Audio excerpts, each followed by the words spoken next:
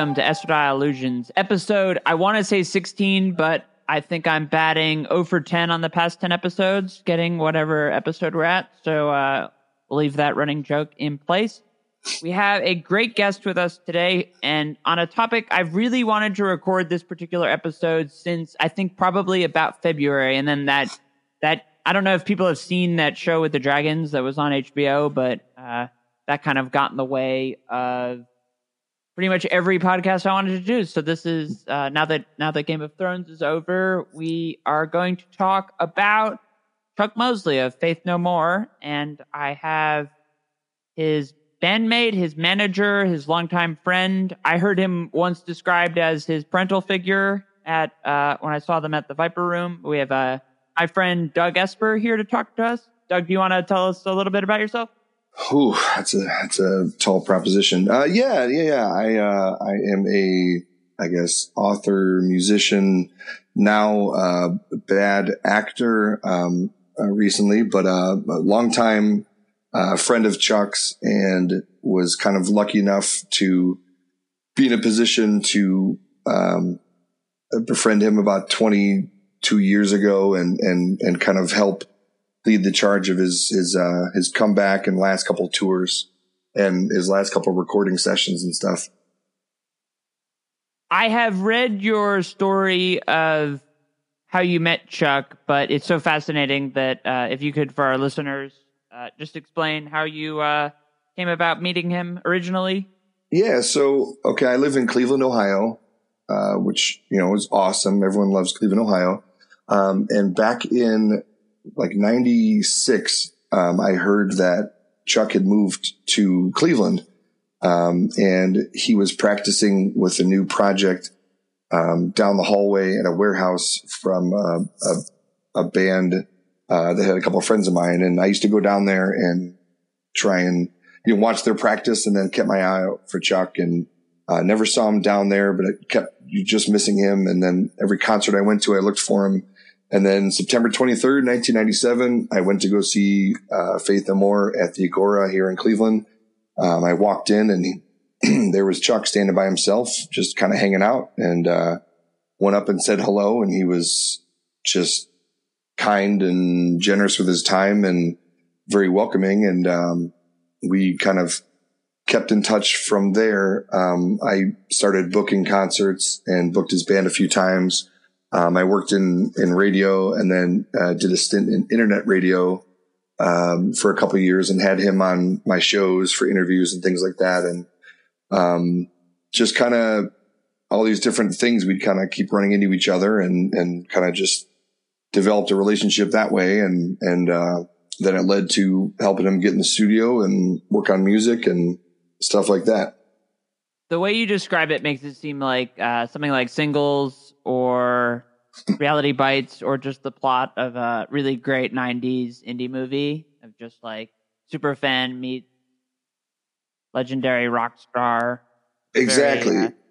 And I had, I was freshly 18 at the time, and to go up to him, and would have been fine if he was like, cool, nice to meet you, now scram, or whatever. It would have just been cool just to say hi. I mean, he's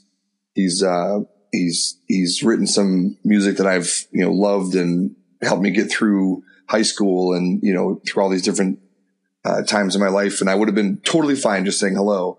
But the fact that he kind of kept the conversation going, and then reached out to me, and I gave my phone number at one point. He called me, and whatnot. It was like a natural thing.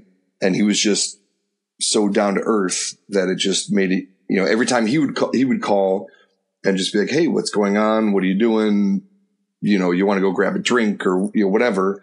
And I was like, felt this pressure to be like, well, no, we got to get you going. Like, let's make this call productive, and he was, sometimes he wasn't, looking to get work done. He just wanted to talk or whatever, Yeah, that's when I met Chuck at your guys' show that you played at the Viper Room back in August of 2017, and when I was reading the back notes of the Record Store Day release, the Joe Hayes sessions, I realized that would have probably been the day you guys recorded that, right? It was studio? we were in a different studio that day. We had just finished his solo record that day. Okay. So we went after that Los Angeles show at the Viper Room. We played in Oakland and then up a couple shows up in Portland and one in Washington and then Boise. And then we recorded the next day in Salt Lake City. So it was probably like 5 days after that. But yes, we had just come straight from the studio to record on Chuck's solo album. Right. Because I remembered you guys had been in the studio recording. And naturally, because I've lived in SoCal for 4 years, I think the world revolves around Los Angeles. So I just it was those two songs that we recorded, those two covers that came out. We were in Salt Lake City for a show, and we stopped at a studio run by Joe Hayes, who had just recorded Chuck for Primitive Race. So he recorded Chuck's vocals, and so they had talked about what he was working on. And Joe said, if you're ever back this way, stop by. So we did. And we only had about 5 or 6 hours. But we went in and kind of flew in and got 2 songs done, very shakily and very raw. I think the final version of, Nothing Compares to You basically is just Chuck and a guitar track. We had added some other things and it just sounded better, just him and his voice and his guitar. It does sound great. I'll link to where you can find that record. It's a 7-inch that came out on Record Store Day. I actually went to, Record Store Day is about supporting all your local indie record stores, and I went to the 2 that are in walking distance from me because, of course, in Southern California, that is something that you can do. I don't know any other place where you could walk to a record store, but neither one of them had it. And then I went, and there was this great site that Doug actually sent me to, and the cover of Take This Bottle is very, it's very touching. It's a moving. I listened to it a bunch of times already. And your wife, Michelle, is actually doing backing vocals on that. Yeah. Yep. Yeah, it's great. I highly recommend it. But when we saw you guys in the Viper Room, my partner and I had gotten there super early because you never know what the traffic's going to be like in LA. And we parked, I guess we Ubered from her apartment. We got to the Sunset Strip and we were going to the Rainbow Room for dinner, and Chuck and I think it was somebody walked out, and I recognized him, and I just before the show introduced myself to him, and I said that I knew you, and immediately he starts telling me something that you guys had been discussing on the car ride, or I wasn't actually 100% sure what he was talking about, but he definitely does have that. He had that warm, welcoming spirit of a person who could just talk to anybody, and I that's a trait that is so rare in a lot of people, and especially even for me, having transitioned, you have a lot of times you can be kind of scared to go out in the world because you're afraid of how people receive you. And the Chuck sort of philosophy in that regard to just, be welcoming to everybody really does get you far in life, I think. Yeah. And it's funny because, anyone that walked down the street, he would talk to and strike up a conversation with, like a meaningful thing. There was at one point we played 3 shows in Pennsylvania in 2016, and so all 3 nights we left the show and stayed with my buddy Terry in Philadelphia. And by the end of the 3rd day, Chuck had befriended one of Terry's neighbors, and weeks later, we were in the middle of nowhere. I want to say Utah or somewhere. And Chuck started giggling, and I was like, what? And he said, Ben would love that. And I was like, who's Ben? What are you talking about?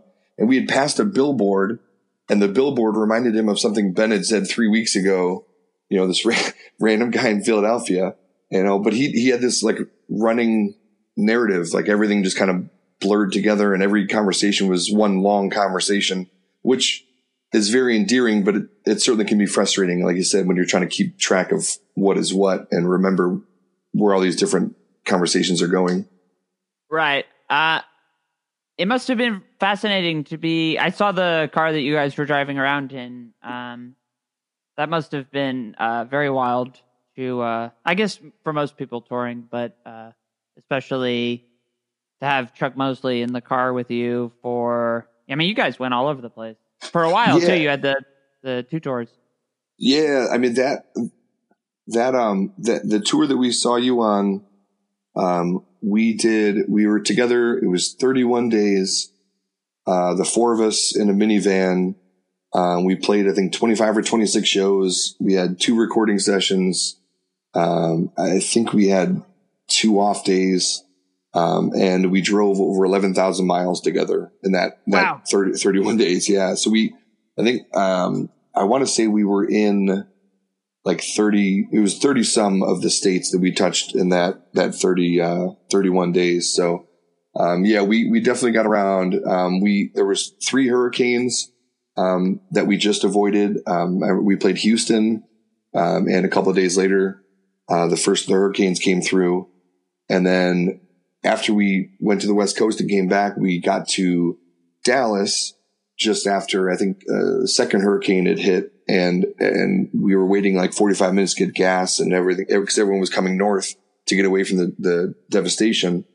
And then we went out to the East Coast and we played in Charleston, or North Charleston, South Carolina. And 2 days later, after we left there and headed north, they got pounded. And then there was a third hurricane came through, I think, and hit Florida as we were playing, I think, like Atlanta or something. So it was a crazy month. Wow, that would have been wild. Although 45, that's like when you go to try to get gas at Costco. That's basically, they probably don't, that's a California thing maybe, but, that's fascinating. You had told me a story about you guys were, maybe you had gotten pulled over. It was something through Alabama. The first day on that run. So we drove, we left Cleveland and we drove straight down to Huntsville, Alabama. And we played a show there, and it was the first show with, our bass player, Randy. I think he had 2 practices, and we basically threw like 20 some songs at him.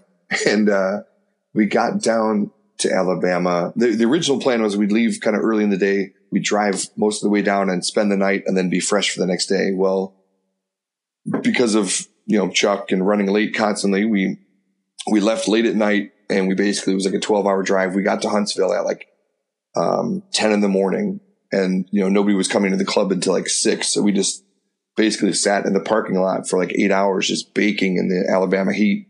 And, so we played the show, and then as soon as the show was done, we packed up and we drove to, we were heading to New Orleans because Chuck was going to meet his first grandson.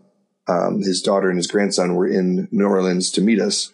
And as we were driving south, this is probably like 6 in the morning, 7 in the morning, like the sun's just coming up. I had driven for a few hours and then fell asleep. Chuck took over. He wakes me up and we're talking, and he's like, "Oh, we're getting pulled over."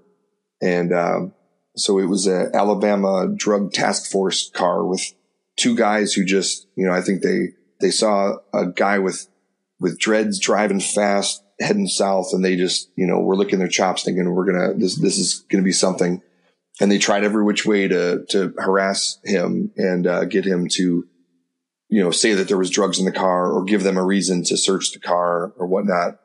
And then the one cop came up. I was sitting in the passenger seat, and he kind of gave me a hard time. And I was just beyond tired because I had driven 12 hours, then hung out, then played a show, then, driven us through the night. And I couldn't even make heads or tails of it. And he was just in my face. And Chris and Randy, the guitar player and bass player, were in the back just cracking up as this guy was just, making me out to be an idiot, which, it's not totally far off, but it didn't help that I was, just running on fumes at that point and just didn't know what was going on. Eventually they said, "Get out of our state," basically. And they followed us to the Missouri border. Yeah. They're not familiar with musicians. Yeah, if they knew us at all, they'd know that. I mean, there's no money. We couldn't, even if we were trying to smuggle drugs, we couldn't afford the drugs to smuggle them. That they must not have been Faith No More fans or fans of the show Dirty Jobs, which if you're listening, Chuck's vocals were in the theme song of that from We Care a Lot, which I've been waiting to see. I go to a lot of baseball games, and I guess a lot of relievers have their own entrance music now, because I don't really hear that one, but they should. I heard one of them actually. Oh, sorry, go ahead. Oh no, I've heard it once. It was years ago, but I was at a game here in Cleveland at an Indians game, and I for the longest time remember the pitcher's name, but I think he was from Minnesota, but he came in and he had We Care a Lot playing. It's a dirty job, but someone has to do it. And I thought that was pretty good.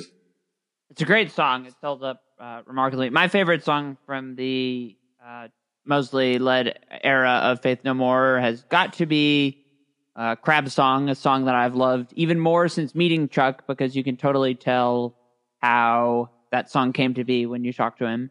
Yeah. Yep. Yeah. It's so funny. Like, you look at that song and when it came out and what else was kind of happening at the time. And it's even just the intro where he's got this, earnest, straightforward singing.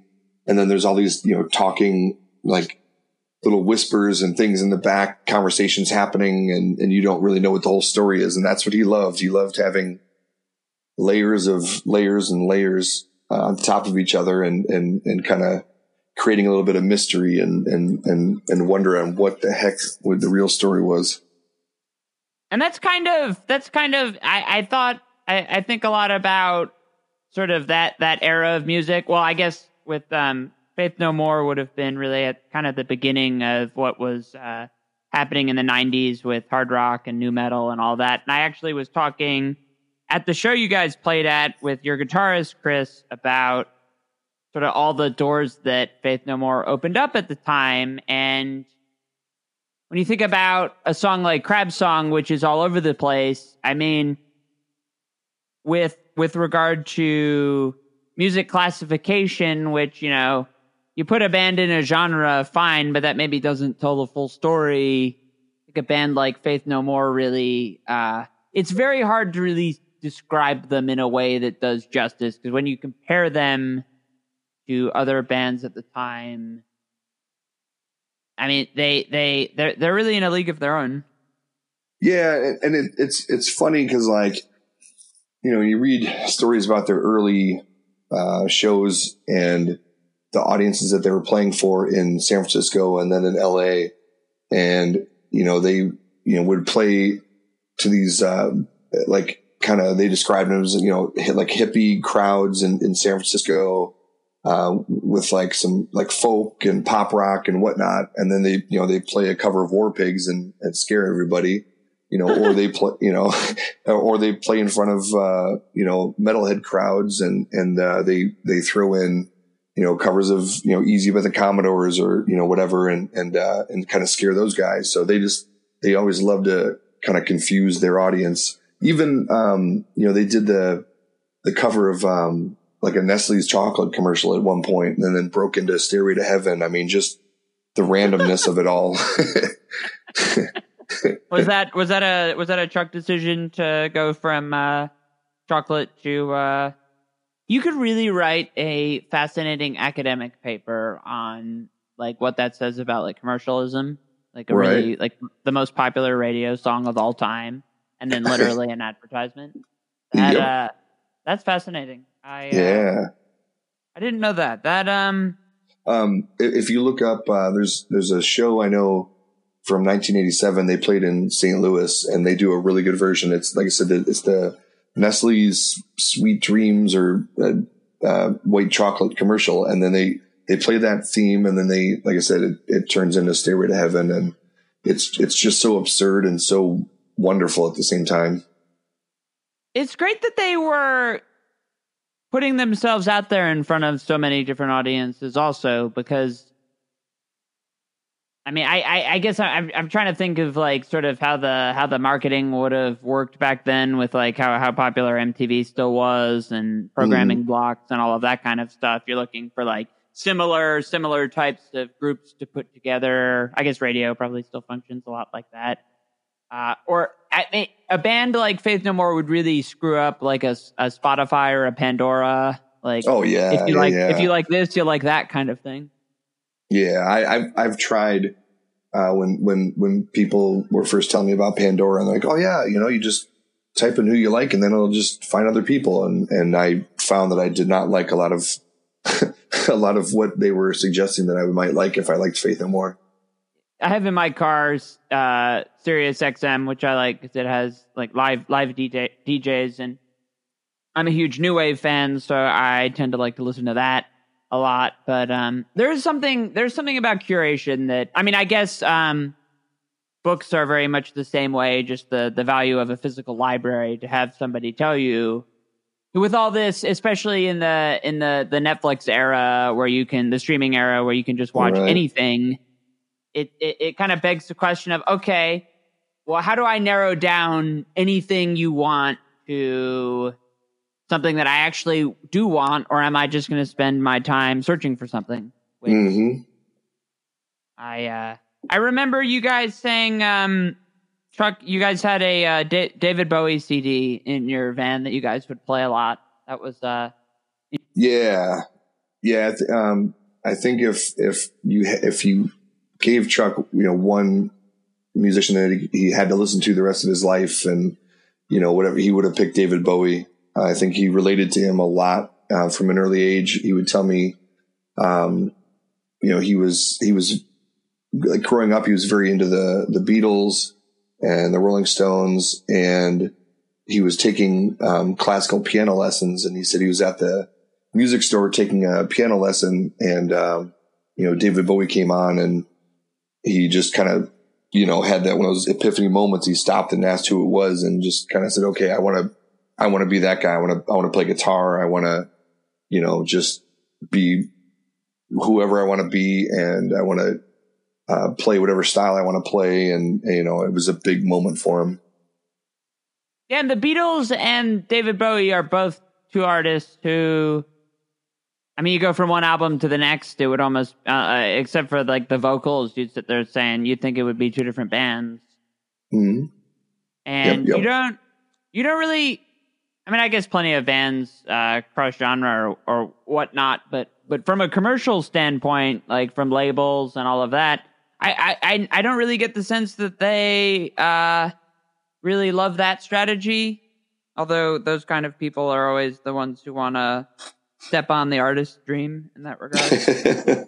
Well, I mean, I can see, somebody working at a label saying, a band is a product, and I need to be able to brand the band and make it clear what this is. So, people aren't going to go out and buy a record if, they're unsure. And they, if they hear 3-4 songs and they all sound different, it's a lot of people wouldn't know how to interpret that and follow that. They might hear one song they like and then not the other song, and then get worried and not buy the album. So I get it. It's nice if you can, if you have a band that can write 15 songs that kind of all sound the same, it's a lot easier to market them. But to me, it just, it gets stale really fast. I agree. With iTunes, I think it shut down today maybe, but the news that it was shutting down is newsworthy. And that kind of leads me to a question. What did Chuck think about the notion of sort of an album versus, I guess nowadays, if artists have more than one song from a record that's remembered, that's like a major hit, which is kind of, as a creator, upsetting to me because I know how much work goes into making that stuff. You make, 10 to 14 tracks of music. You don't want people to just buy the one and listen to that over and over and over again. Right. Yeah. Chuck was definitely an album guy. He was definitely put something in, listen to it start to finish, and then press play again and enjoy it again. And I remember he had a couple of demos that he had recorded with his band Cement that on their last tour, and they had never been released. And we were talking about putting those out, and it was a long discussion back and forth about, like, hey, we're going to put these out digitally, and for him to kind of grasp that and say, I don't understand, like, why don't we have a physical release? And it was like, well, a lot of people are just buying stuff off iTunes right now, and there's a limited audience, and this way you can kind of put them out yourself without having anyone try and edit them or mix them the way that they want, or things like that. And he definitely was not at the forefront of downloading and streaming and whatnot. I could tell you that when we started touring in 2017, the first run that we took, somebody gave him an MP3 player that I think was built in the 1940s somehow. And it held like, I think it held a total of like 70 songs, but there was only like 25, 26 songs on it. And he didn't know how to load more songs or anything to it. So the first run, we basically listened to those same 25 songs like over and over and over. And there was a couple of good songs on there, and there was a lot of just randomness. And man, even by the end of the first day, like the first day we drove from Cleveland to Pekin, Illinois, it was like a 11, 12-hour drive or so. We'd already heard the songs, 8, 9 times at that point, and we were just done with them. And that luckily, I think, only lasted a month or two before finally I think he lost the MP3 player, so we can move on it. But then again, we went on that 31-day run. I think we had 5 CDs because we all thought somebody else was going to bring a CD booklet. And so we only had to start the run, we only had 5 CDs. So I had stuff on my phone, but if we wanted to listen to a whole album, whatnot, it was just those same 5 CDs. Did your minivan, when my last car I've actually never had a car that had a CD player, because my old car had a cassette player, and then my new car didn't even bother. Mm-hmm. Did you ever have one of those cassette players that had the wire that plugged into your iPod? Oh yeah. They'd break every 6 months or so. If that, yeah, exactly. No, I've felt those pains. I actually, I bought a car once, and I had the cassette player with the thing, and then actually my car got broken into and they stole it. And I was almost like, you know what? It's probably better if I have to just get rid of all this and just rethink the whole thing. So. Yeah, that, it's interesting to think about just the idea of music curation, because it's something that I read an article the other day that said basically a lot of the people in Silicon Valley are trying to move everything off of you own your own content, like buying an iTunes movie or like on Amazon or an iTunes song, and just trying to migrate over exclusively to just like subscription based services, which I guess in the long run for them would be more profitable, because you never, people maybe go a month or two without buying a CD, or if they do, you only get you get a sliver of that. But the subscription based stuff is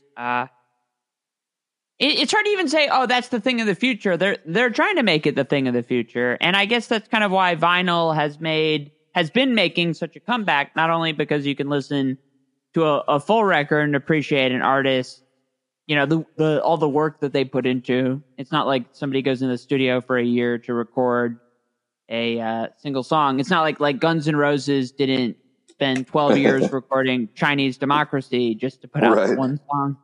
Yeah. So I didn't. I've actually seen them twice since that came out, and they're actually pretty good. But I saw. Oh, go ahead. I was gonna say that's one of those bands that I would like to. I've never seen them. So many of my friends have, and I've heard good things and whatnot. And it would be nice if one day it happened. I guess the stuff I heard even from the last tour is that they were on point. So They so the first time I saw them was in, I want to say like 2008. It was Madison Square Garden, and Sebastian Bach and Papa Roach, I think, opened, and it was Axl, and he had he had a 9-piece band, and Guns N' Roses didn't start playing until like 10:30, 11, which is absurdly late for a place like Madison Square Garden, but yeah. his voice was in such rough shape that he would leave the stage after every song, and one of his like dozen or so band members would play a solo, and he had a good band, and then Sebastian Bach had to come on and help with the last 3 songs, which My Michelle was, I think, really the only one I remember, but that was a killer show. And then I saw them at Coachella with Slash, Duff, and I guess the drummer there would have been had been a band for a while, but they were great. Yeah. Not that this podcast is about Guns N' Roses. But, it's I guess I thought of them because they were coming of age around the same time as Faith No More. Well, and we talked before about connections, and there's definitely strong ties with Faith No More and Guns N' Roses, touring together and like you said, kind of coming up together. But also, Chuck and Slash knew each other like way before then. And I think went to like neighboring high schools or something. So they knew each other as kids, before they were, so yeah, it's relevant. It counts.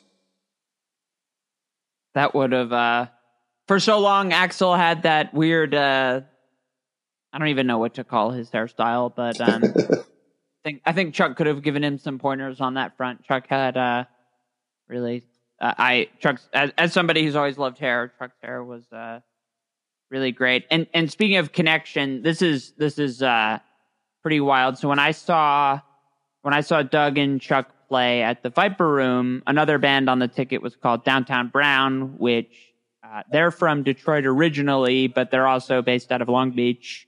Although I've never seen them walking around, sadly. They probably live on the other side.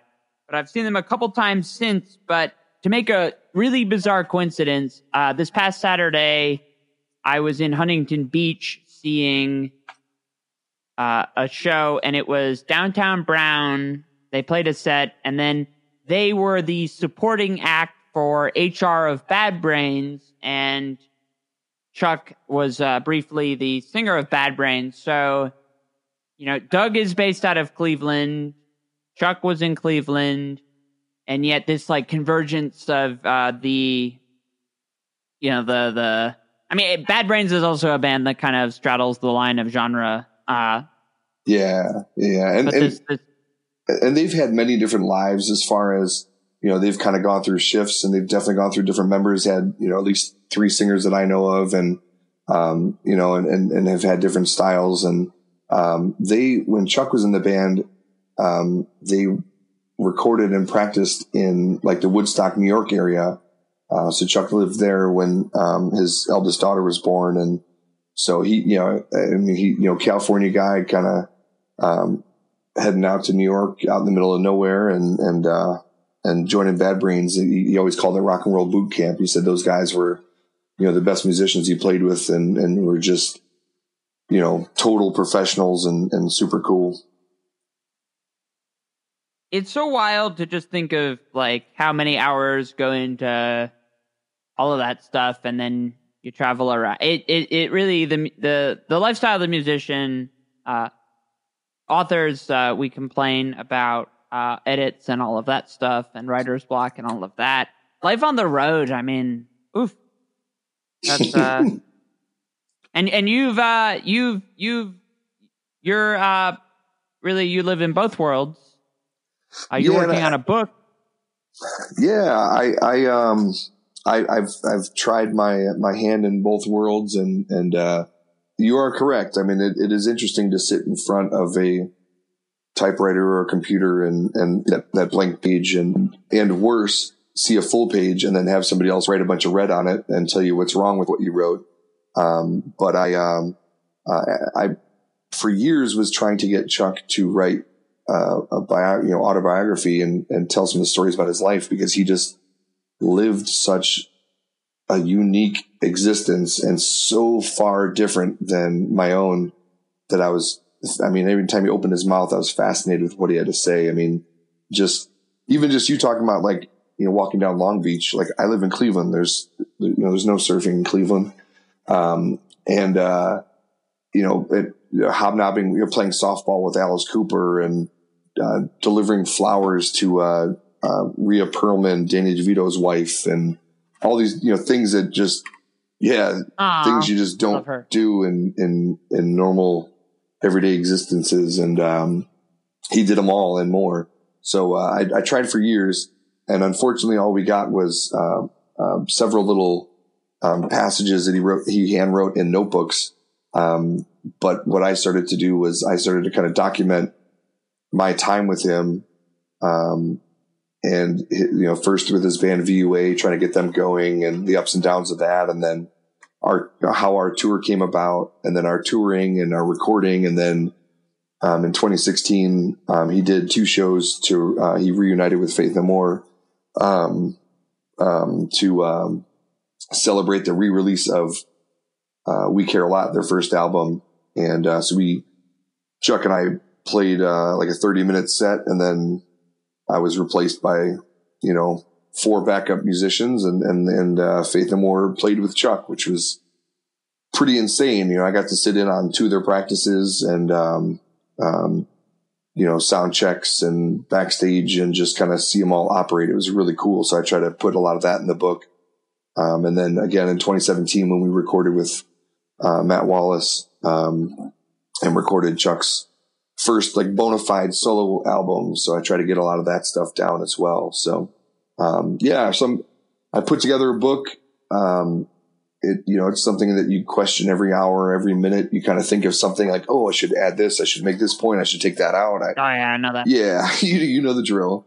So I'm in that phase kind of right now, just antsy for it to be to the point where I can't tinker with it anymore, because it kind of needs to be what it is. Yeah, that's even something I've really tried to curtail my doing that for podcasts, which it's like, it's not just like a word edit, like fine tuning a piece of audio or even like re-recording over it is not that easy. But it's so fascinating to hear you talk about your time with Chuck, because you're obviously a huge Faith No More fan before you met him. Mm-hmm. And not only did you get all of these front row experiences, not just with Chuck, but the band as a whole. And then you got to travel the country. You guys did an international part for a bit too. You went over to England. Yeah, we did like a 30-day trip. We did England. We did like 25 shows in England. We did 1 show in France. We did 4 shows in Scotland, 1 show in Wales.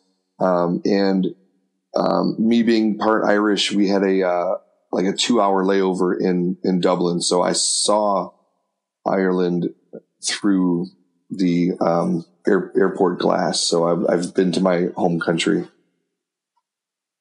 Oh, how were the Welsh? Were there a lot of Faith No More fans in Wales?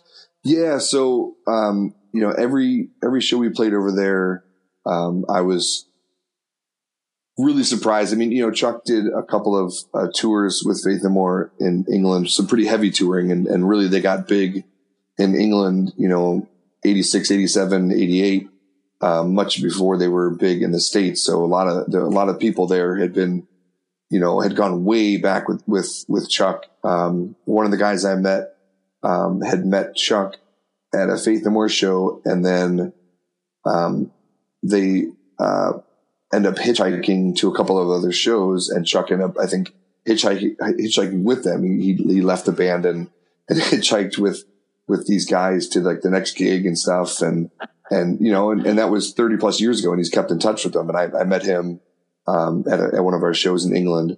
And there was a guy at a show that came with his 2 sons. And the guy, Steve, would guess he was in his maybe late 60s, early 70s, and his sons were probably a little, mid 40s. And they came early. They talked to Chuck, and Steve and I talked, and he basically said, when Introduce Yourself came out, my two sons were going through a rough phase. We weren't talking. We couldn't connect, and it was bad. And they started playing this tape, Introduce Yourself, and I really got into it, and we kind of talked about it. And Faith and More came to town, and I took my boys, and that was kind of a turning point in our relationship. We all kind of bonded over Introduce Yourself, and here we are 30 years later, and they were there to thank Chuck, and they hung out, till the bar closed, just telling stories about how that show and that tape changed their lives.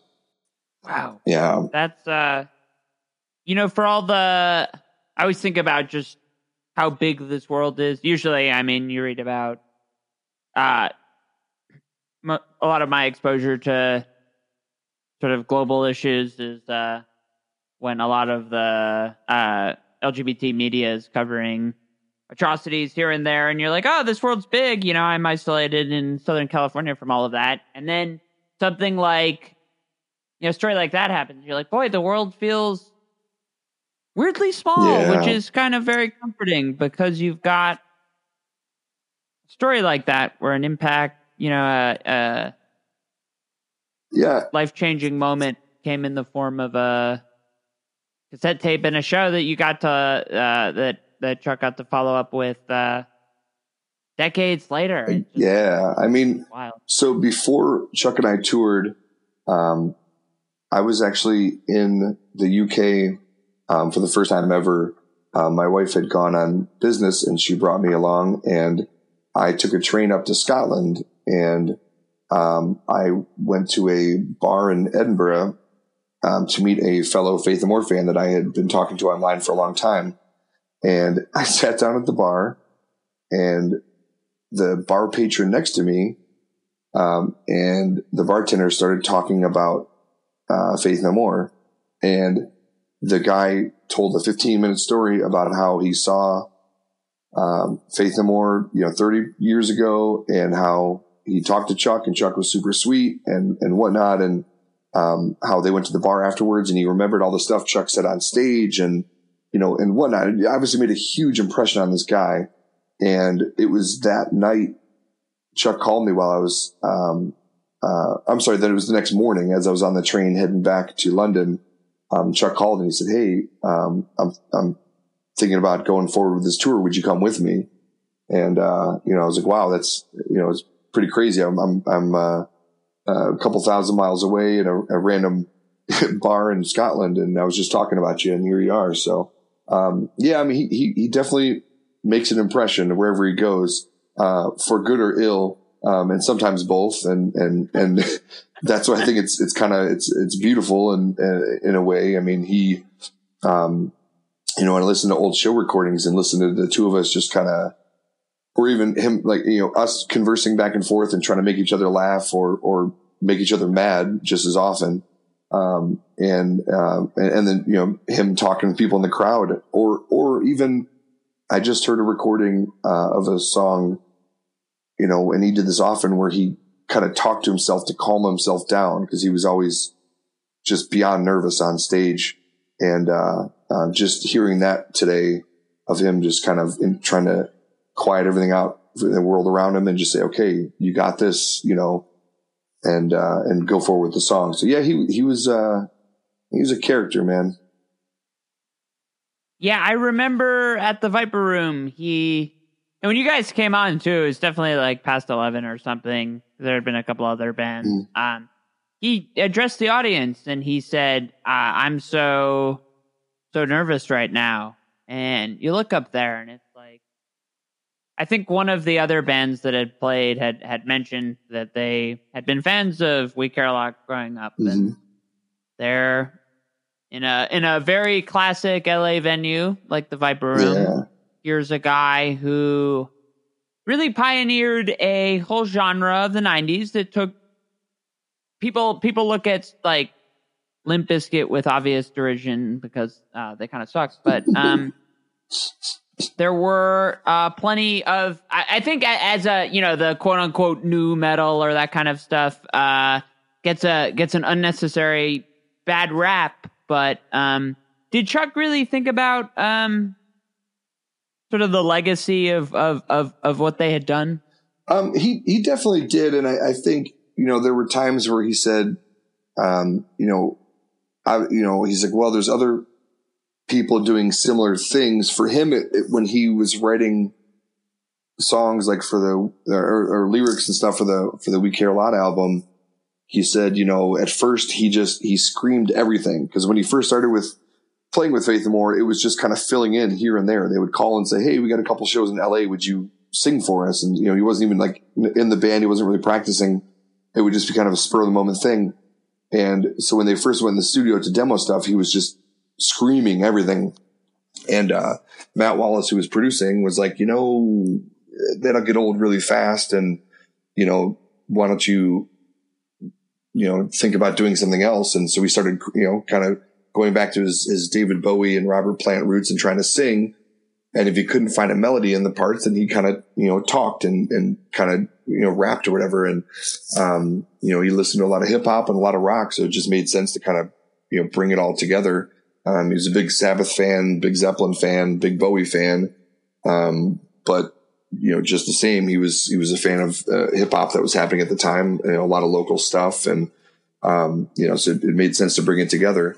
And he never, like I said, he never set out to, do something new. I don't think it wasn't, he just wanted to, find his voice. I mean, he wasn't even a singer at that point. He was a keyboard player, really, and a guitar player and a piano player. And, it was more of a for fun thing. And then, as the album came out and they started to tour, it became more of a reality. And he said, okay, I need to start taking it seriously and improve and kind of really find my voice.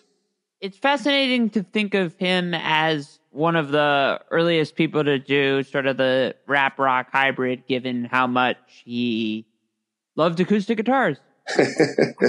So, and okay, here's an insight about Chuck that I just being around him so much, especially the last couple of years, and then now kind of working on the book and working on the music and trying to get that stuff out and kind of, I guess, caretaking his legacy for right now.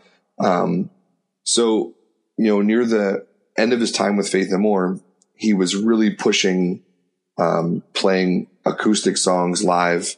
I know people have heard he covered, Life's a Gas at their last European tour, just him and a guitar. And, he tried to say, hey, maybe we should do like a whole acoustic album. And they were like, I wasn't there, but from what I, have heard it, they were really kind of taken aback. Like, what are you talking about? Like, that just is so different from what we're all doing. We're all working towards this one thing. And now you're, coming up and trying to do this acoustic thing.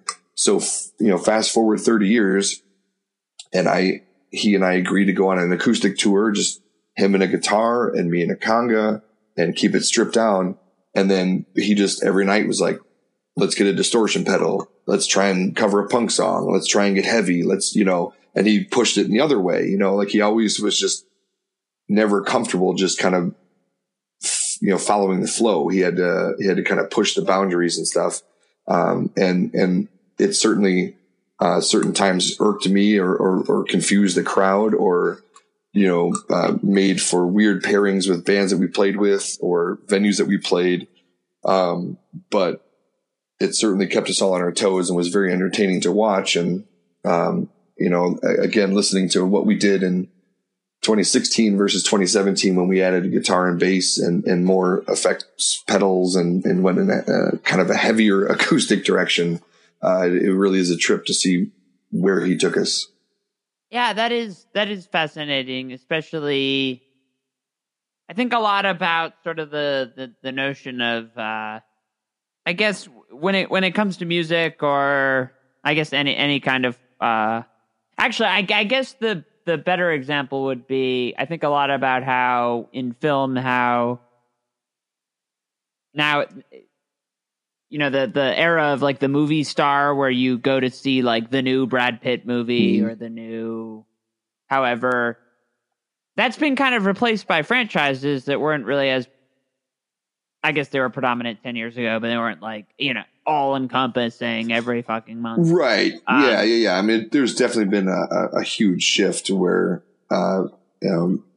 it's a totally different way. I mean, I guess if you go back, you said when you had, Chuck references Rock Hudson, you had some of these guys who for many, many years were, like you said, we're in a new picture every 6 months, and that was the big thing and whatnot. And now it's less about the star and more about the characters and the overall storyline and shared universes and all that stuff. Well, yeah. And as it relates to music, you've got, the question of, does the audience follow the performer, or does the performer contort to the expectations of what the audience wants to hear? Like, right. LCD Sound System, their farewell tour was called "Shut Up and Play the Hits," which is funny to think about, because I guess it's what everybody would want, and then you kind of think, okay, from the performer's perspective, who wants to travel the country and play the exact same lineup every single day, especially, I guess, with all the other monotony surrounding traveling on the road as much as you guys did. For sure. Yeah. And I think having helped Chuck for 20 years with his email accounts and his phone and whatever, like he could have toured the globe making a decent amount of money if he just, got a group of guys together and did, a 40-minute Faith No More set and played, everywhere. I mean, he had offers in Australia and New Zealand. He had, offers in all over Asia, South America, all these places he had never gotten to go to that wanted to hear his voice. And obviously it sounds tempting to have a steady paycheck.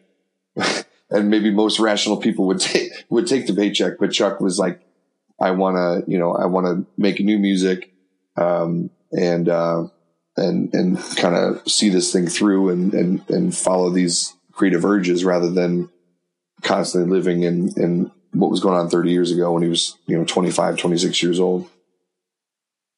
Did you have when you would go booking venues, were there any people who were like, I only want you if you do these X songs, that kind of stuff? Yeah.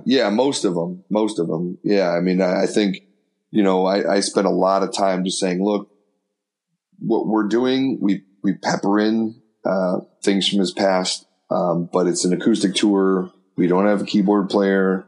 We don't, we're limited by what we're doing because we're catering towards the acoustic songs that he's written, over the years, and things that we can that don't sound way out of place, with a conga and a vocalist, and then with the bass and guitar player added in 2017. But yeah, I mean, like I said, we could have played a lot of shows if we just had said, you know what, we're going to do 25 minutes of Faith No More or 40 minutes of Faith No More or a set of Faith No More. It would have been a lot easier. But I don't know if it would have been as fun. No, again, I'm a Faith No More fan. I love those songs and whatnot, but there's something to be said for like for the Viper Room. Like it's the only stage we ever played where we did a sound check behind a curtain and the announcer, I think there was an announcer or whatever. And then we start playing and the curtain goes up and here we are, playing it at full volume, playing some crazy song that nobody knows. And we barely know because like our bass player only had 3 or 4 shows with us at that point. And he was kind of holding on for dear life. And Chuck's got his echo, his guitar's on set to 15 and he's got like 2 distortion pedals going and, he's got echo in his voice. You can't the chaos of that was frightening and just insanely wonderful at the same time. Yeah, you described the Viper Room pretty well. The last time I was there, this band called The Real Mackenzies, which play, I guess they're kind of like Flogging Molly. They play kind of, they have bagpipe player, Irish music. Mm-hmm. And one of the Viper Room has two single stall bathrooms, and one of them was closed for maintenance or somebody. I don't really know, but there was only one active, and there's this huge line, and I go in, and I must have been like really quick or whatnot. I come out, and this old guy in a kilt just says in a thick accent, like, "Thank you, lass, for being quick." And then 5 minutes later, I hadn't really realized it was the singer of that band. It was the same guy. He's up there performing like 5 minutes later, and I'm like, "Oh yeah, good thing I was quick." Like, it's a wild venue. Yeah. It was. I mean, it's funny, like, you know, when I talk to people who maybe don't know Chuck's music or what we did as much, I just say, look, at some point we played the Viper Room, and the fake Doors from the Doors movie played there. So like me and Val Kilmer have like played the same stage. And I just saw there was another Viper Room was used in another movie. I just saw it the other day. Darn it. And there was so there was like, you know, I didn't play with the Doors, but I've played at the same venue as the fake Doors, you know. So it's a great movie. I feel like that's I actually forgot. I think when I might have been there before, but I remember being really excited when you guys were playing there, because it's always as LA is not that big depending on what time of the day you're trying to get around. But the Sunset Strip is just such a especially that particular part where you've got all those different the Roxy's nearby. I mean, seeing the Roxy, seeing the Whiskey, you know, Rainbow Room, seeing Troubadour. I mean, you know, the legendary clubs that have made so many bands, and there's so many stories. Like I said, to me, coming from Cleveland, while there's a deep history here, there isn't, you know, it doesn't compare with walking in and playing some of those clubs that have been around for a long time. That was really cool. Yeah, in the Viper Room, just to think, like, Johnny Depp used to own that club. River Phoenix, literally, you know, as iconic, you know, such an iconic actor, literally died right outside that club. It's nuts. You're just like standing outside it, thinking like, oh, there's a, you know, great bookstore that I go to just down the street, and meanwhile, like, this historical moment is also just right. Sometimes it's. I grew up right outside New York City, so I would go there all the time. And now I live in LA. It's very easy to take for granted how, like, just sort of special those kind of places are, and it's always fun to go back to the Viper Room, and they book fun shows. You also and that was a fun night. I mean, like I said, I'm a little overwhelmed by both New York City and LA for different reasons. But I really felt like, you know, and as tired and stuff as we were, I feel like it was just a really cool atmosphere, and you know, it was a hell of a night. If you could describe being on the road, I guess with Chuck, but just maybe from a musician's just broader standpoint, in like just a nutshell, because I always think about, there's a part of me that always wanted to be a musician. I play bass. I always wanted to sing. My voice is terrible. It's probably only gotten worse as I've transitioned. It straddles the line between masculine and feminine. The road though is always something I'm like, yeah, I always think to myself, I would die on that. Just with the travel. I don't really actually even like travel.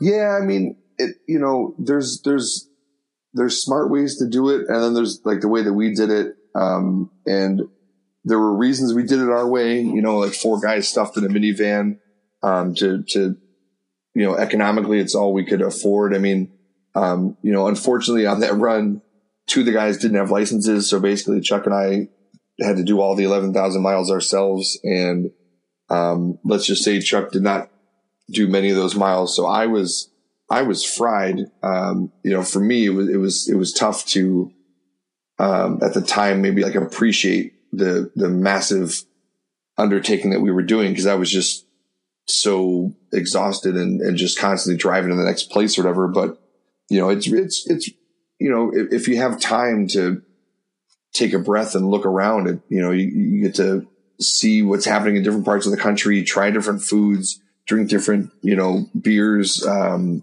then just kind of get a gauge for what people are thinking. I mean, if you walk into a restaurant in Portland, Oregon, and you ask someone, 5 political questions, and then you walk into, Huntsville, Alabama, and ask the same 5 questions, you're going to get vastly different responses.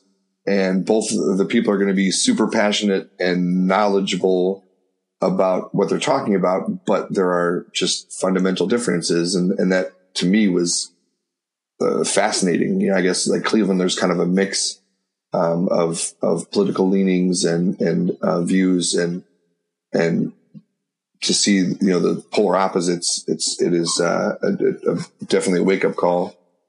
Yeah. In Long Beach, you've got the people who hate Trump and then the people who really hate Trump. But then there's neighboring Orange County where it's like, Southern California is a great place to be out of the closet. And Newport Beach, they think that they're in the closet because they're all Republicans, but they don't want you to know about that. Well, when we were in 2016, when we went to England, it was September and October of 2016. So it was just as, Trump was really taking the reins in the race and kind of catching up. And, so everyone over there, they were kind of dealing with Brexit, and they were dealing with, Scotland had voted, I think that July, or August, to remain part of the UK rather than being independent. So there was a lot of things happening there, and every day people were asking, what is going on? Are you guys really going to elect Trump and stuff? So that was certainly a hot button over there. It is fascinating I think I always kind of roll my eyes when the media is just like, oh, let's find ways to, quote unquote, come together. I mean, it's just kind of sort of an idealistic notion that I don't think is worth all that much. But it's interesting just to think about how there's a group like yours and a person like Chuck who can go to Portland, Oregon, and can go to Huntsville, Alabama. And there's people there that both have are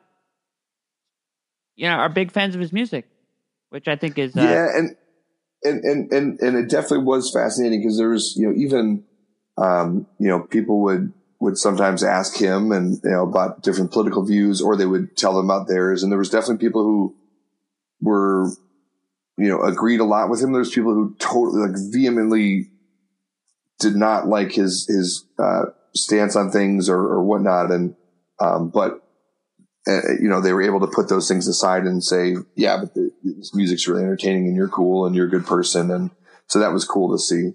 Was Chuck very political? No, I mean, I would say no. Yeah, he didn't. I think he was, but I think he was, probably disenfranchised like a lot of other people, just kind of saying, man, where do you even start with certain things? Right. I mean, he definitely had viewpoints.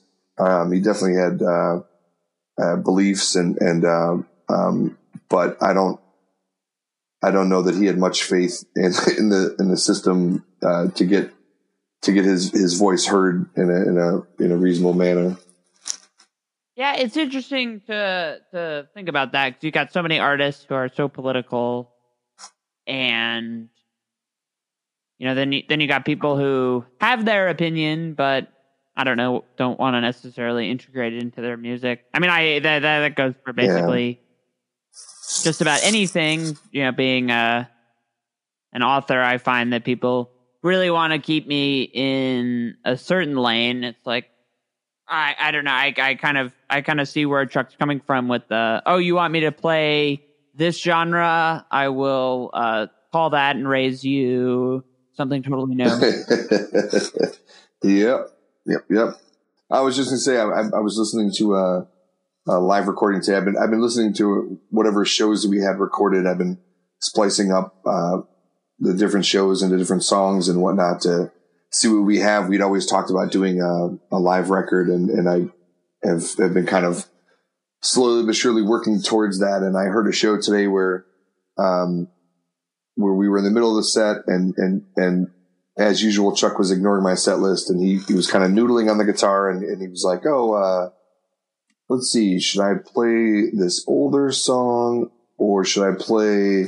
And he started playing one of the newer songs, and somebody in the crowd shouted out like a Faith No More song. He's like, and he was like, we're probably not going to play that. And then they started shouting out more and kind of getting a little, just overbearing about it. And he's like, okay, that makes a decision. We're going to play exactly what you don't want. And, and I'm going to play something new that you've never heard, and you might like it, you might not, but that's where we're at and whatnot. So yeah, he definitely, if you came at him straight, he was willing, he wanted to take a hard left turn and take you out of your comfort zone. He enjoyed that. Yeah. I guess, I see a lot with older bands nowadays who are just playing, like, they'll take a old album that they've done and play it in its entirety. And it's nice to, the one that I'm really thinking of with that is Iron Maiden has done that a couple times. Rush. My dad's a huge metalhead, so I grew up with all of that, and naturally went to more electronic stuff. But I was looking at, I don't know if you know the band The. They sing "Uncertain Smile." This is the day. Yeah. They were doing a tour. They were coming around, and I looked at their website. The tickets were like really expensive, but I looked at the tour, and they had like a disclaimer about the tour saying, we are not playing these songs in the way that you remember them. We've done the arrangement differently of all that. We just want to like let you all know so you don't come in here thinking we're doing something that we are totally not going to do. And it's just interesting to think about because when you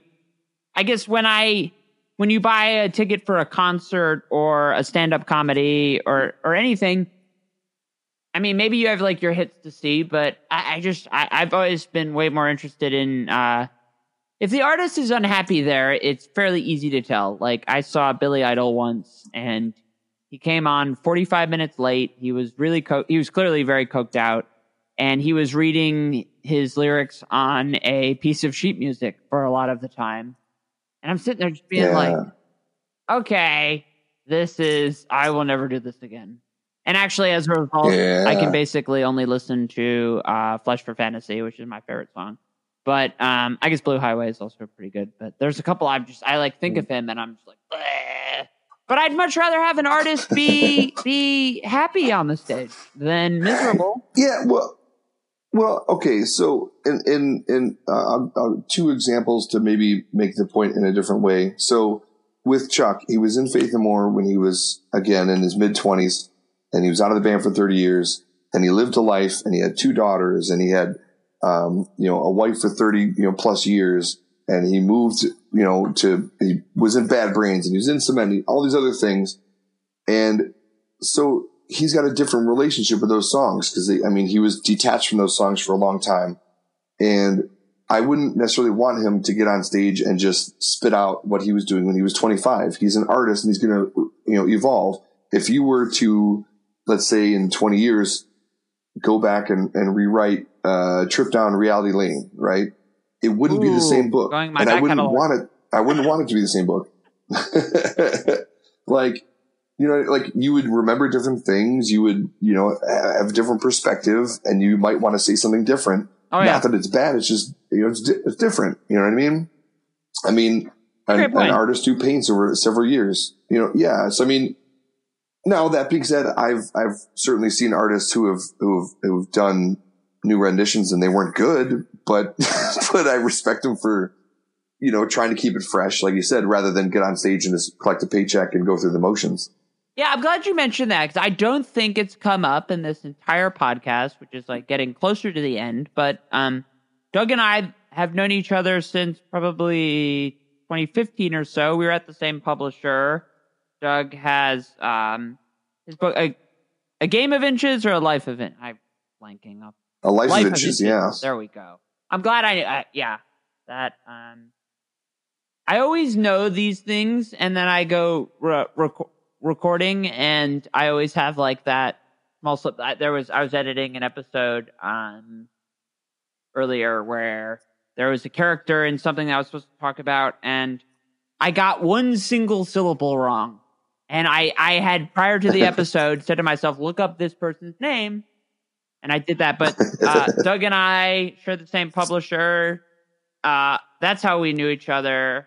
I've obviously, like Doug, known Faith No More for a long time, which I remember, I think probably the first time that I really got into Faith No More was I was going through a big, heavy Korn phase. And then, I guess Faith No More, I just decided I wanted to. I've actually been kind of listening to Korn a bit lately. I heard their, speaking of Unplugged, I listened to their Unplugged set, and it's actually pretty good. When we were touring in 2017, Korn was doing little unplugged sets, kind of gearing up to do like a full unplugged thing. And I know there's the Korn guys have always been really, really, really good to Chuck. I had said to him, I said, you're in contact with them. Why not try and do if they're going to do like an unplugged set, it would be like a natural thing to open up for them or, whatever.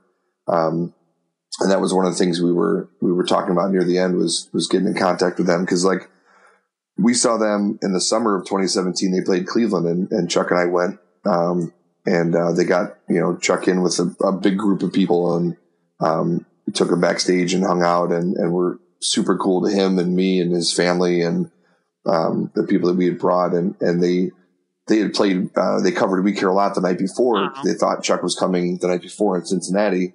So they said, it's not on our set list tonight, but if you get up and do it with us, we'll play it again. But Chuck was in his shy mode, so he didn't do it. But those guys are always really nice. That's good to hear. I actually just realized I have tickets to see them in August when I'm on the East Coast. They're playing with Alice in Chains, which is probably like in my top 3 favorite bands. Although obviously Lane Staley has passed, but I haven't seen Korn yet, so it's good to know that. It's good to know. I always like hearing that artists are nice guys in real life, or when they are. Sometimes. Yeah, I mean, I kind of, I stayed back and just kind of watched and whatnot. And I was able to say hi a little bit and ask a couple questions. And we stood side stage when they played, and like I said, they were super, super nice. But everything I saw, they just were, were really cool to him, and especially Chuck being able to take his daughter to see. Korn. We actually saw Korn twice, and each time we brought one of his daughters along, and to see them growing up with Korn being a huge band, and then watch them getting to watch Korn kind of making a big deal out of Chuck was really cool, because I mean when they were born he'd already gone through his Faith No More stuff and whatnot, so they didn't see they saw him as dad, not rock star guy singing for a band and touring. They saw him as goofy dude on the couch watching Band of Brothers DVDs. Huh. And they're cooking. Korn is basically like the one surviving band of the kind of the era that Faith No More helped usher in. Like I don't see POD or Limp Bizkit or Linkin Park's obviously not performing anymore, but you don't. Yeah. They're really the one from the late night, the new metal, that kind of thing that made it. So that's great to hear. Yeah. I just got two more. Somebody sent me our bass player Andy from England. He did the England run with us. He sent me a couple of recordings that he took, so I can just splice them up and kind of listen to what's what. So I'm looking for a couple specific songs that we only did on that run and whatnot to have good versions of. So I'm going to listen to those, and the longer we talk, the less my wife has to hear more of me and Chuck bantering on stage. Like, I think she's sick of. It's been the last like week straight. I've been trying to organize because I've gone through 2 hard drive crashes and I've lost a lot of things, and I'm all out of whack. So I'm going through all these random files and I keep finding stuff, and it's like, just I don't know. we were ridiculous on stage at points, and I just heard an exchange we had about Samuel Jackson and trying to quote movies and just getting it completely wrong and just entertaining each other. But I just imagine the people in the crowd, like, what are these two even talking about? I don't know. I don't know. Like that's one thing. Like, I mean, he was just a goofy, funny guy. And, I know at times he didn't know maybe how to express that because he was self-conscious of, his story and, having to ask for money, a couple points in his life and being kind of down on his luck and whatever. But man, when you can get him going, you just wouldn't stop laughing. And, I heard, a show in Pittsburgh we did. It was a really bad phone recording, but, making each other laugh, doing like Bane from Batman impressions and whatnot. I don't know, man. It's weird out of context, but it's been good to hear. But my wife she's just done with it. There's that old saying, never meet your heroes. Usually, just because they can be human beings can be disappointing. Surprise, surprise. But you got to spend a lot of time with one of your heroes. You got to have an adventure that seems ripe for a Cameron Crowe movie. Oh, it's funny. Me and Chuck, we've talked about that, and we are both Cameron Crowe fans for sure, and we definitely possibly have recreated things that involve Chuck screaming out, "I'm a golden god." And he didn't jump into a pool, but we definitely quoted that on the road, and I would I think Chuck is such a character. I would love somebody to do a full life film on him. I think it would be fascinating. I know in 2017, David Colopy, who was also at the Viper Room show, he flew out to Salem, Massachusetts, and filmed a 20-minute short film that he wrote, and Chuck stars in the film, and it's kind of loosely based on what he thought. Pardon me, I just burped. What Chuck's current. I'm chugging Gatorade all of a sudden, and yeah. But anyway, for one day we filmed this short film that it's not out yet, but it's I guess like 99.8% done. They're doing a new theme song for the movie. Recording that now, so Chuck's acting debut will still be coming out at some point in the near future. And he plays a fictionalized version of himself in certain ways, and then they took some live footage as well of our show that night, so that should be in the film, which would be cool to see. It's like Alice in Chains played singles, not to just. There you go. That there you go. I'm excited to watch that because he's the kind of person who seems ripe for a fictionalized version of himself because he's such a character already. Yeah, I mean, when David brought it up a while before we ended up filming, and I talked to Chuck about it, and I was like, I think it'd be fun. I think you'd be a great in front of the screen, and like the night before, we played in Maine, and Chuck, he rarely ever slept when he stayed up super, super late, like basically until the sun came up. He would be up, and then he would sleep for half an hour, and then he'd be up again. And so I often got roped into very late conversations with him, where he got very philosophical or very goofy, depending on the night. And the night before we filmed, he was like, I kind of feel foolish. Like, I don't understand. Am I playing myself? Am I playing somebody else? And I was like, don't overthink it. Like, just follow the script and see what comes natural. And I think at first you could tell he was really nervous, but he really, I think really opened up and kind of embraced it throughout the day. And then by the night we were both tired and crabby, and then, we got back to bickering. But it was cool to watch him kind of embrace it. And I'm excited to see that film. So, I mean, my hope is that, that film comes out. We've got Chuck's solo album is kind of sitting in wait, and then, some sort of, live release as well. The things that we planned, and then in my book, is targeted I think a November release right now. We're working on the cover art for it.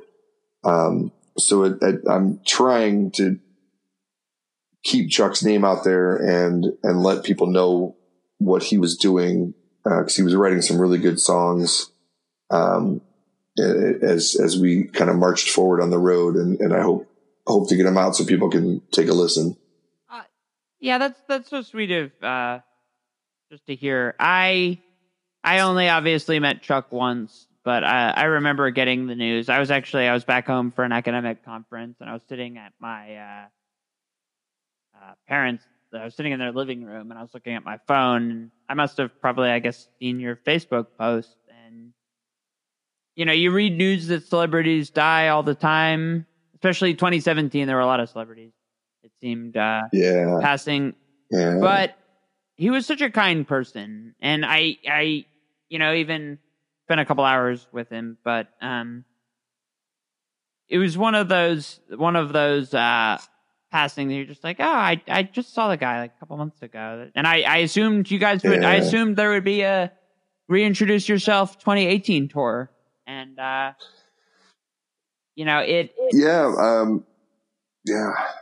The day that he passed, I mean, I texted him about a show that he was going to play a show in New Jersey in, I think December of 2017. And he was intent on possibly just taking a bus out by himself and just grabbing his guitar and playing some of the real mellow stuff that we hadn't played on the road much in 2017 because we had the full band. So a lot of the solo stuff didn't make as much sense. And I had said, hey, if you want, I can book a couple other shows around it, and just you and I go and do what we did in 2016 and make it real mellow and laid back. And if you want me to play on a couple songs, cool. If you don't, I'll go along for the ride and sell merch or whatever. And, we had still had t-shirts and things left over. And we had signed with a new booking agent who, had us, out January and February, basically the whole month, doing another cross country trek back and forth. And we had Australia and Chile, kind of in the works. So, I mean, 2018, if you, would have stuck with us a bit, I think we would have seen his solo album out and a lot more touring would have been good. Yeah, that, it's funny you mentioned, Chile. I have a feature article for Pride Month on a Chilean film coming out this week. But nice.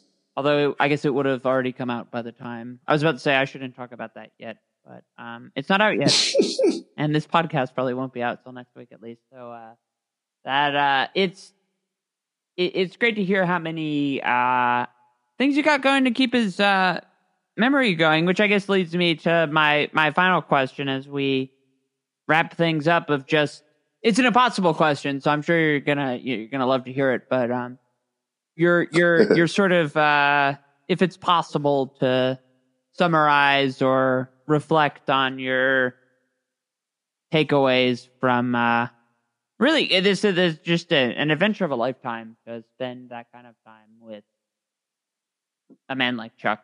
So,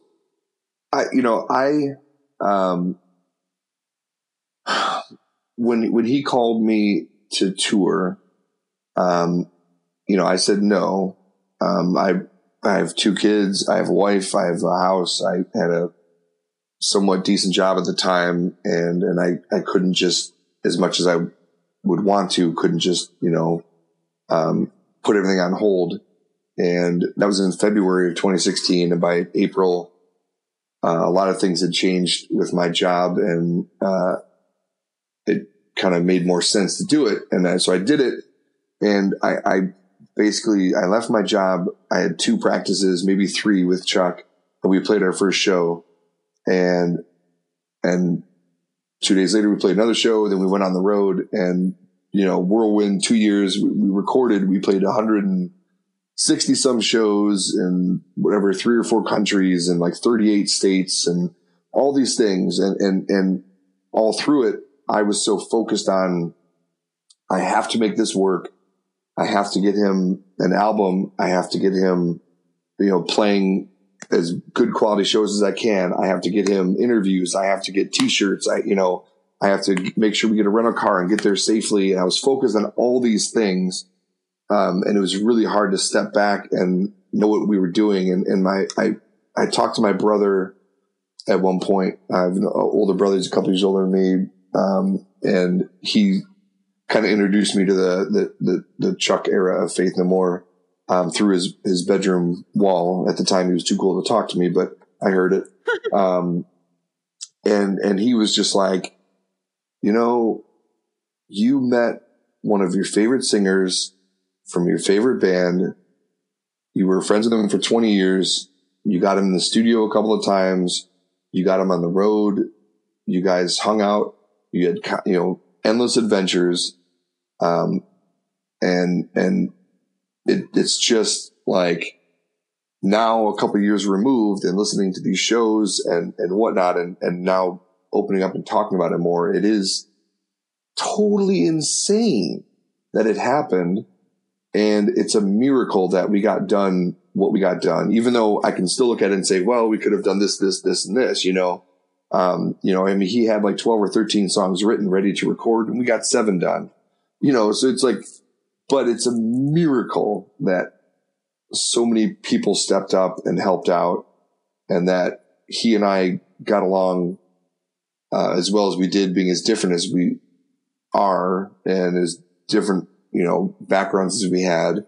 And, it's something that I will, has obviously changed my life and has impacted other people. I've heard the stories, and I hope what we did shines through in the music that we put out, moving forward, and that short film and the book.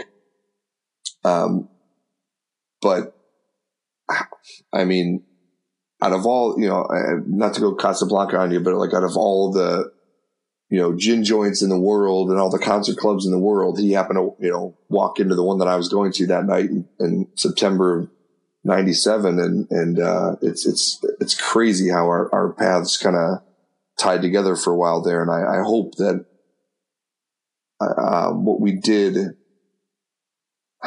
like, I hope that we helped cement his legacy as a really good performer, a really strong songwriter,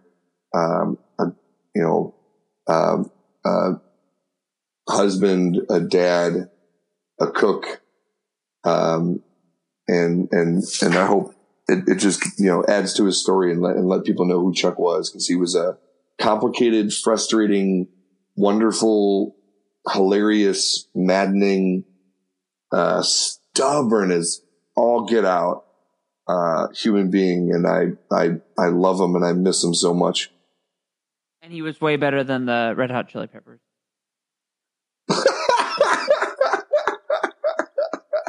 Well, he has, a deep respect for those guys. And Faith No More and Red Hot Chili Peppers toured early on, and they had a lot of good times, I guess, together. And, I know, he was, very upset when Hillel passed. He really enjoyed, Hillel's work and personality. And he said he always just admired Flea and had a really great time with Flea, on the road. So I realized as we were wrapping up, I'm like, you haven't, I guess people talk about that feud a lot, but I was always team Faith No More on that. But it's I mean, like I said, I brought that up, with Chuck once, and he was like, I don't even know what you're talking about. He's like, we're totally cool. Like, we toured with them. We played a lot of shows with them. I learned a lot from them. They learned stuff from us, whatever. And they kind of, grew up together, but I guess a lot of that started as Anthony felt Mike Patton was kind of cramping his style or something and whatnot. So yeah, it was definitely, Chuck had nothing but positive things to say. Yeah, it's so the way you talk about him, I mean, you can really tell that you guys had I saw that, firsthand at the Viper Room, but it's he's lucky to have you and to carry his legacy, and we the podcast was also very lucky to have you. This has been a really, really exciting episode. It's one I've wanted to do for months, and that pesky Thrones kept getting in the way, but Tyrion, all of that. Did Chuck like Game of Thrones? I try to remember if he ever saw it or not. I don't remember if he watched it. And it's weird because we talked a lot about movies and TV shows because we were nerds that way. But I don't remember. Like I remember talking about the books, but I don't remember. I know, like I said, like Band of Brothers. He loved that show. I can tell you one of his favorite movies was The Incredibles. He could not get enough of that movie. First movie I ever took my sister to when she was like 3 or 4. Nice. Well, I was like, I took my kids to the drive-in theater, I think last summer, to see Incredibles 2, and I was like, if Chuck held on a little bit longer, he could have seen the sequel to his favorite movie and whatnot, and there, they have the ride there in at Disney California Adventure now. Could have you guys could come back. See, oh man, yeah. There was, one of his favorite bands was the Zombies, and they got inducted in the Hall of Fame.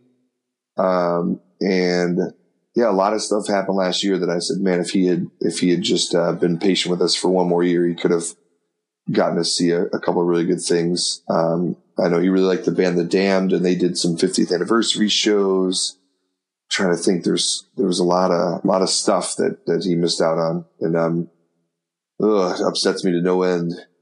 Well, we've got all of the upcoming Chuck stuff. The Record Store Day release, which I recommend everybody pick up. It's very, if you were touched by this podcast episode, you should get that record, because both the songs are great, but especially just Take This Bottle, and it's thank you. He had a lot of heart as a singer, and that's very apparent.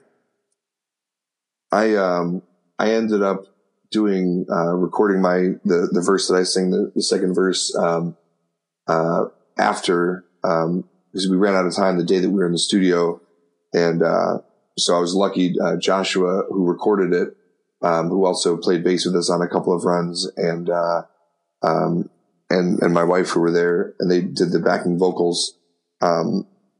They talked me through it. It was a tear-filled session, just trying to get a couple of lines out on a song, but I think it came out very well, and Joe Hayes did such a spectacular job of taking some really raw, really rough, sparse music and having it sound as good as it did. Yeah, it does. You can tell that. I poured my heart into this. It's kind of like a cliche, but you can definitely tell with that. I mean, the notion that we have talked for over an hour and a half all about Chuck's legacy and his memory. I'm sure wherever he is, he's smiling that you've done such a heartfelt job. Oh no, that carrying on his legacy. I'm sorry to wherever he is complaining about whatever I said. That is, if there's anything I am certain of, is that he is shaking his head and just saying, nope, except for The Incredibles. Other than that, he is second guessing everything, which is which is fine. You know, I'm comfortable with that. Like I said, I'm used to it. I've been there, done that. But yeah. That's great. That's funny. No, but I appreciate you giving me an outlet to talk about him. Like I said, it's always good to talk to other people and about what he was doing and just kind of get it out there rather than internalizing it all and talking to myself about it. Well, we'll have to have you back in November when the book comes out. We can talk about all the adventures that I'm grateful. I think we covered absolutely everything I wanted to cover, but with the book coming out, there's a million different strands. But to everybody listening, I want to thank you guys. I want to thank Doug for coming on. I've known Doug for a couple of years now, and I've seen him perform. It was great. I'm sure you got to know that the upcoming Chuck productions will be good because Doug, you've heard him. The man cares a lot to riff on the original album, which I'm glad it took me this long to do that. But to everybody listening. To everybody listening, thank you, and we'll see you next time.